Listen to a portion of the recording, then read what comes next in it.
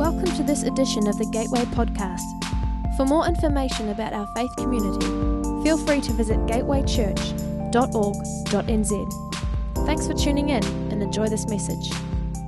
Hi Gateway, welcome again to Church Online. Thrilled that you can join us once again. In our studies, we have been considering the perplexing issue of pain, of suffering, of evil in our world, and looking at what the Bible, particularly last week at least anyway, has to say about that. We began by considering other worldviews and what it is that they say about suffering. And one of the things we noticed is that they generally considered suffering to be a result of one particular premise, whether it was balance or illusion or fate or inevitability. When we come, however, to the Bible, we find it much more multidimensional, much more layered and nuanced, and obviously, in my view at least anyway, much more coherent. So last week we considered several perspectives on suffering that are found in the scriptures. Sometimes people tend to take them and make them the particular principle in relating and trying to explain suffering. Whenever they do, however, do that, they take one aspect of a picture, try and make it the whole picture, and as a result distort it.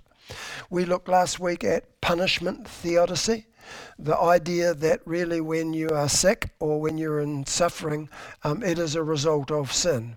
We looked also at the issue of soul-making theodicy, that God uses suffering and pain as an instrument in his hand to make you more Christ-like. I mentioned that both those two views take evil and suffering as being something instrumental in God's purposes. That is, they are God-ordained and God uses them for his purposes. I then moved slightly and talked about suffering being inimical to God's purposes. Rather than being instrumental in his hand, they are an obstruction to what God intends and purposes. And under that perspective, we looked at free will defense theodicy. We looked also at the difference between moral evil, which comes as a result of human choice, and natural evil, which doesn't seem to be related to human choice, but as we talked last week, actually can be attributed to sin on a more cosmic level. This week I want to add one more perspective to that of free will defense. It's another layer that I think needs to be factored into the equation, and it's been called the cosmic conflict framework. The Bible uniformly teaches that God is the creator of all that is, and that he is the sovereign Lord of history, confidently guiding the world toward his desired goal. Because of this clear biblical witness, many Christians have concluded that in order for God to be able to accomplish his goals in creation, everything must fit into his sovereign plan. This idea is expressed in many of the traditional hymns that we sing, the words of which reassure us that he's in absolute total control and that nothing can possibly happen to us without his planning. So you hear people say, well, God has his reasons, or everything has its purpose. Augustine put it this way: nothing happens unless omnipotence wills it to happen. John Calvin said, all events are governed by God's secret plan. This is sometimes referred to as God's blueprint. This is a view that, in my view, at least anyway, is very, very similar to Islam. Such a view makes it exceedingly difficult to reconcile evil and suffering with God's omnipotence and perfect goodness. He may be omnipotent, but I would want to suggest that that doesn't necessarily mean that he's omnicausal. I think to suggest that God has higher reasons and secret reasons in allowing 6 million Jews to perish in German concentration camps, or 250 million people to perish in a tsunami, or hundreds of thousands of people to succumb to COVID-19 pandemic is insulting to those who experience those horrors, as well as being insulting to the character of God.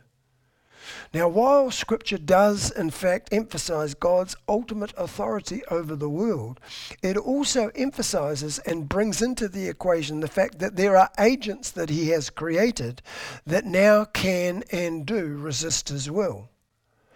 Jesus taught us to pray, "Your kingdom come, your will be done on earth as it is in heaven."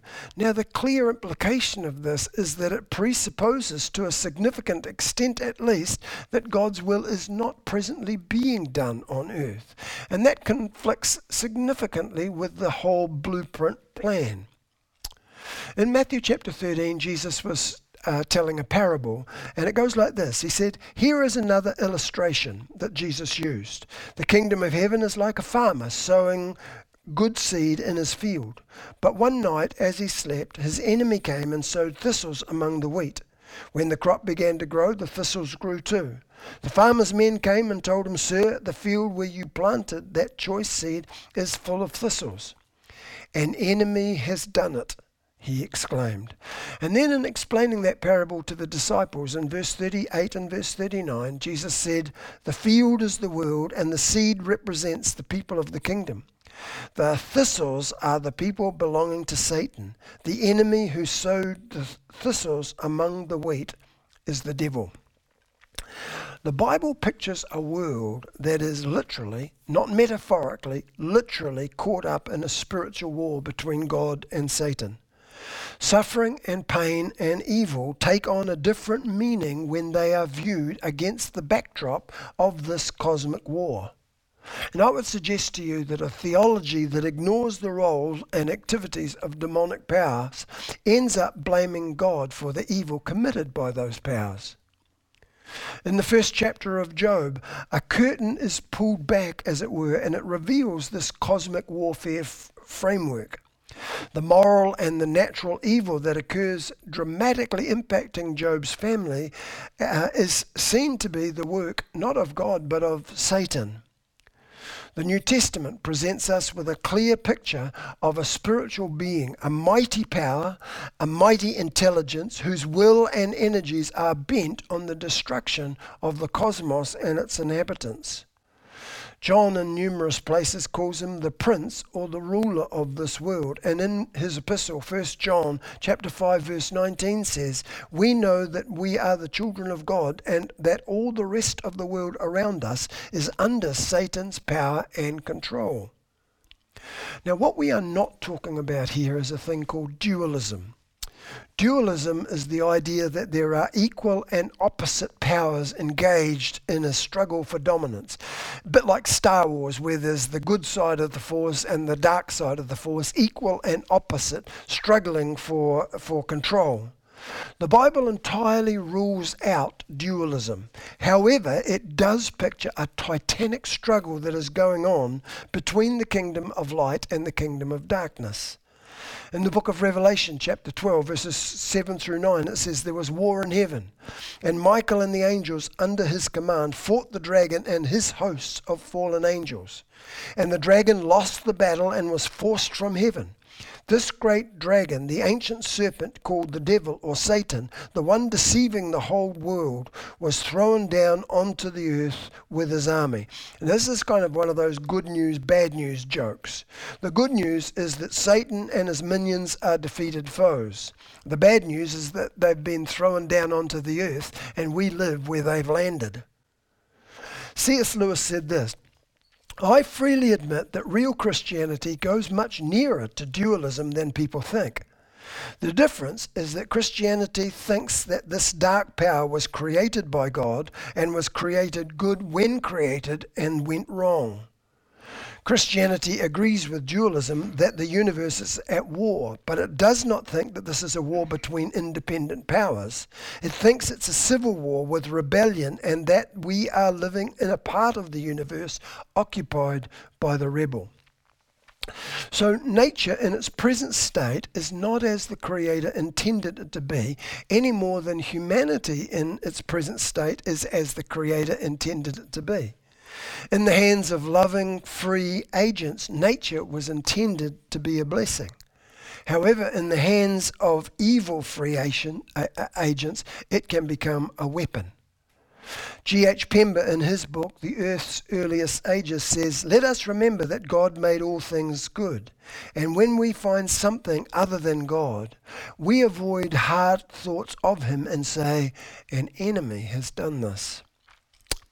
Now, the final perspective on suffering that I'd like to consider is sometimes referred to as cruciform theodicy. Technically, it actually doesn't qualify to be considered as a theodicy, since it actually doesn't offer a philosophical explanation of suffering and evil and pain. Cruciform theodicy speaks much more to the emotional problem of suffering than it does to the intellectual one. Cruciform theodicy speaks about what God feels and then does about suffering and pain and evil, rather than why they exist in the first place. Now, frankly, some theologians might raise their eyebrows when I speak of God feeling something about evil, and they would probably refer me to a systematic theology course or reference book and point me to the section on God's character which talks about God's impassibility. I don't mean impossibility, the word is impassibility. Now, the doctrine of impassibility talks about the denial of divine suffering. It says that God doesn't suffer, God doesn't experience emotions. God, as the holy other one, is completely different to human beings and does not possess human characteristics. And the doctrine of impassibility was developed in an attempt to protect God's perfection and transcendence.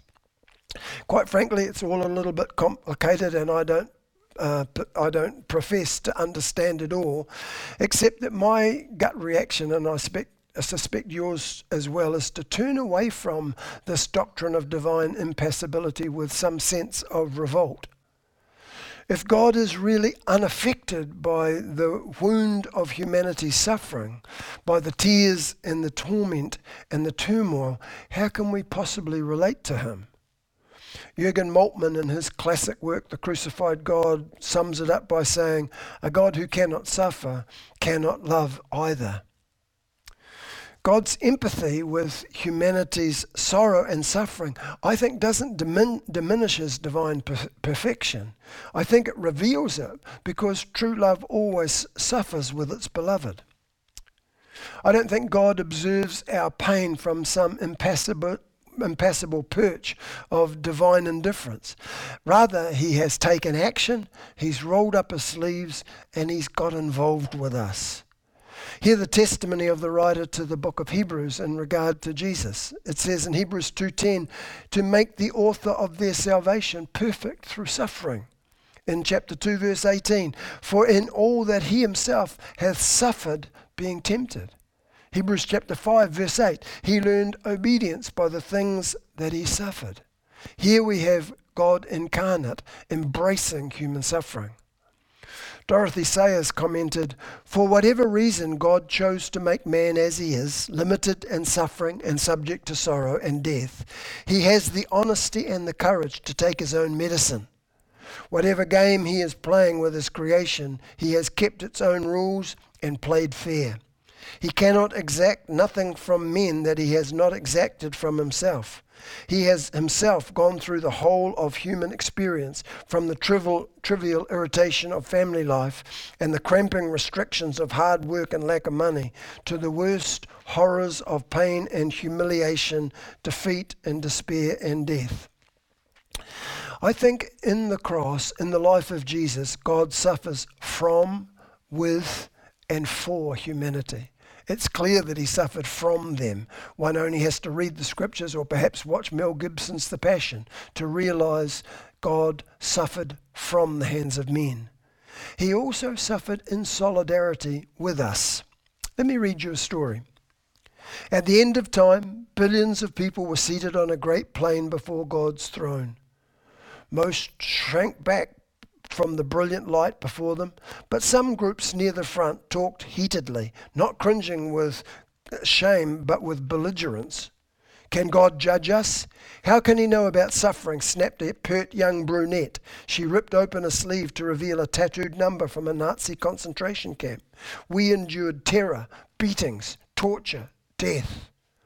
In another group, an Afro-American boy lowered his collar. "What about this?" he demanded, showing an ugly rope burn. Lynched for no crime but being black. Far out across the plain were hundreds of such groups, and each had a complaint against God for the evil and suffering that he had permitted in his world. How lucky God was to live in heaven, where all was sweetness and light, where there was no weeping or fear, or no hunger or hatred. What did God know of all that man had been forced to endure in this world? God leads a pretty sheltered life, they said. So each of these groups sent forth a leader, chosen because of what they had suffered. A Jew, a person of colour, a person from Hiroshima, a horribly deformed arthritic, a thalidomide child. In the centre of the vast plain they consulted with each other, and at last they were ready to present their case. It was rather clever. Before God could be qualified to be their judge, he must endure what they had endured. Their decision was that God should be sentenced to live on earth as a man. Let him be born a Jew. Let the legitimacy of his birth be questioned. Give him work so difficult that even his family will think that he's out of his mind. Let him be betrayed by his closest friends. Let him face false charges, be tried by a prejudiced jury, and convicted by a cowardly judge. Let him be tortured. At last, let him see what it means to be terribly alone. Then let him die so there can be no doubt he died. Let there be a great host of witnesses to verify it. As each leader announced his portion of the sentence, loud murmurs of approval went up from the throng of people assembled. When the last had finished pronouncing sentence, there was a long silence. No one uttered a word. No one moved. For suddenly, all knew that God had already served a sentence. God suffered in solidarity with us. But if suffering in solidarity with us was all that Jesus did, Jesus' death on the cross wouldn't constitute a solution to the problem of evil, simply a restatement of it. Jesus didn't just suffer with us, he suffered for us. He redeemed and transformed us through his own death and resurrection. At the cross, evil and death did its worst at all levels: political, social, cultural, personal, moral, religious and spiritual, all rolled into one. And it was as if Jesus took its full force, paid its full penalty, and exhausted it. He drained the cup. In Colossians chapter 2, the J.B. Phillips version reads verse 13 through 15 like this. He has forgiven you all your sins. Christ has utterly wiped out the damning evidence of broken laws and commandments which always hung over our heads, and has completely annulled it by nailing it over his head on the cross. And then, having drawn the sting of all the powers raged against us, he exposed them, empty, shattered, and defeated in his final glorious triumphant act. Note that passage there where it says, he drew the sting of all the powers raged against us. I'm sure that many of you are aware, but if a honeybee stings a human being, they have the capacity only to do it once and then they die. Now the reason for this is they possess a barbed stinger called an ovipositor. When the honeybee's sting goes into the human skin, the barbed sting gets lodged, and as the honeybee attempts to pull it out, it tears its abdomen, and as a result of that abdominal tear, the bee dies. I suspect it's something akin to this that Colossians is referring to. Jesus drew the barbed sting of satanic power and death, and through death cancelled death's ability to impact us any further. As the sting was withdrawn, as it were, it destroyed death. That's why in 1 Corinthians chapter 15, verse 54, Paul says, "Oh death, where is your sting?" That sting was deposited into and then lodged in the very person of Jesus, so that darkness no longer has the capacity to sting you and I.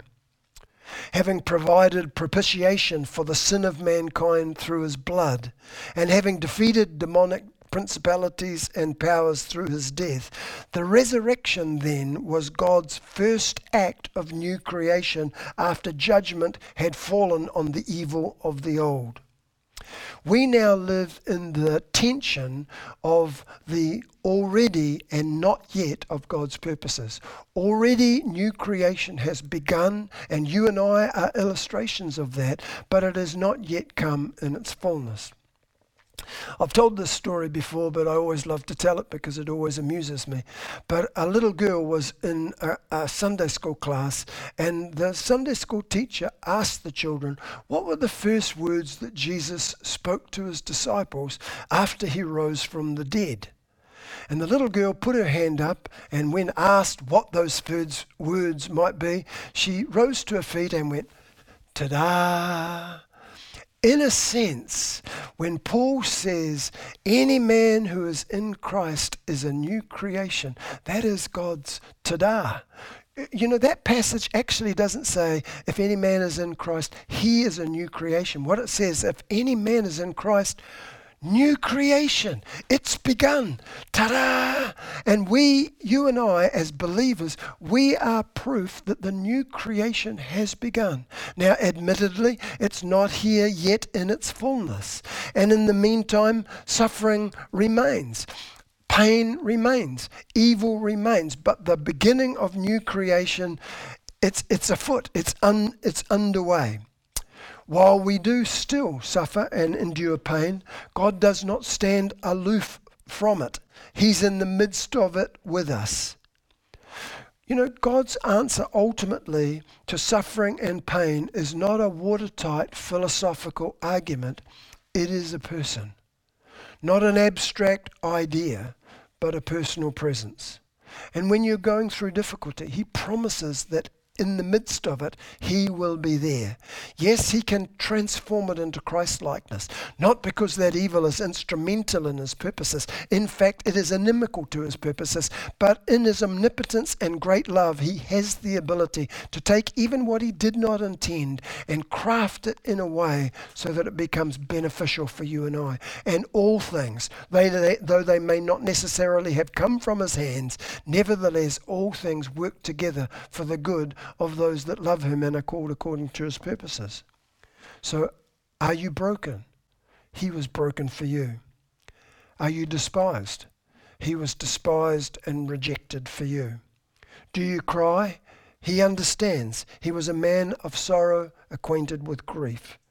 Have you been cruelly betrayed? He also was betrayed. He knows your difficulty. He knows your suffering. He has done all that is possible to both provide redemption and transformation of the pain and yet be in it with you as you go through it. A friend of mine was telling me about a very tragic moment that he endured. He lost a daughter. And in the pain and the grief of that loss, one time he cried out to God in prayer and he said, God, where were you? I would have died for my daughter. Where were you in the midst of this? And he told me how quietly God whispered into his heart, you say that you might have died for your daughter. I already did. I already have. God is not aloof. He's not impassible on some divine perch of complete indifference to us. He has rolled up his sleeves. He has got involved. He's got himself bloodied so that ultimately he can provide complete transformation for that pain. And yet, while it happens, the already and not yet, He is in the midst of it with us. You know, the point of philosophy, the point of theodicy is not to get God off the hook. The Christian God came to earth and put Himself on the hook of human suffering so that He might identify in solidarity with us and that yet He might endure death for us, redeeming us, and ultimately not just redeeming us, but the whole planet. Remember Isaac Watts' words in that classic hymn, as far as the curse is found. And God will ultimately redeem not just people, but the planet. You know, in Romans chapter 8, in the J.B. Phillips version, it said that creation stands on tiptoe, waiting for the redemption of the people of God, because creation somehow inherently knows that in the redemption of people, it also will be redeemed. And there will be a new heavens and a new earth that doesn't have weeping, and that doesn't have pain, and that doesn't have sorrow. You know what, I suspect, having reached the end of our study into if I were God, I would do away with suffering and pain. You might be thinking, well, that was a 64-cent answer to a $64 million questions. And Don, quite frankly, it leaves me with as many questions as it does provide answers. Well, I did warn you at the beginning of this study that would be the nature of it. I think anyone who comes away from studying this topic with definite and dogmatic answers simply hasn't understood the questions. We come away from a study like this with a profound sense of frailty and humility, knowing that our best reflections are simply dust.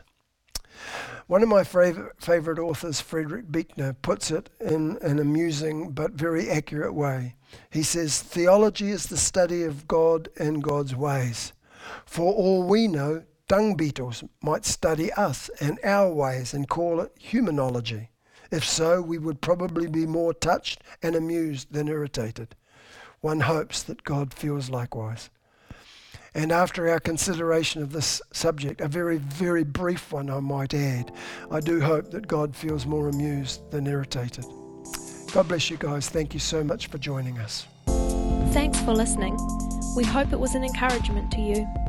Again, check out gatewaychurch.org.nz to find out what's going on within our church.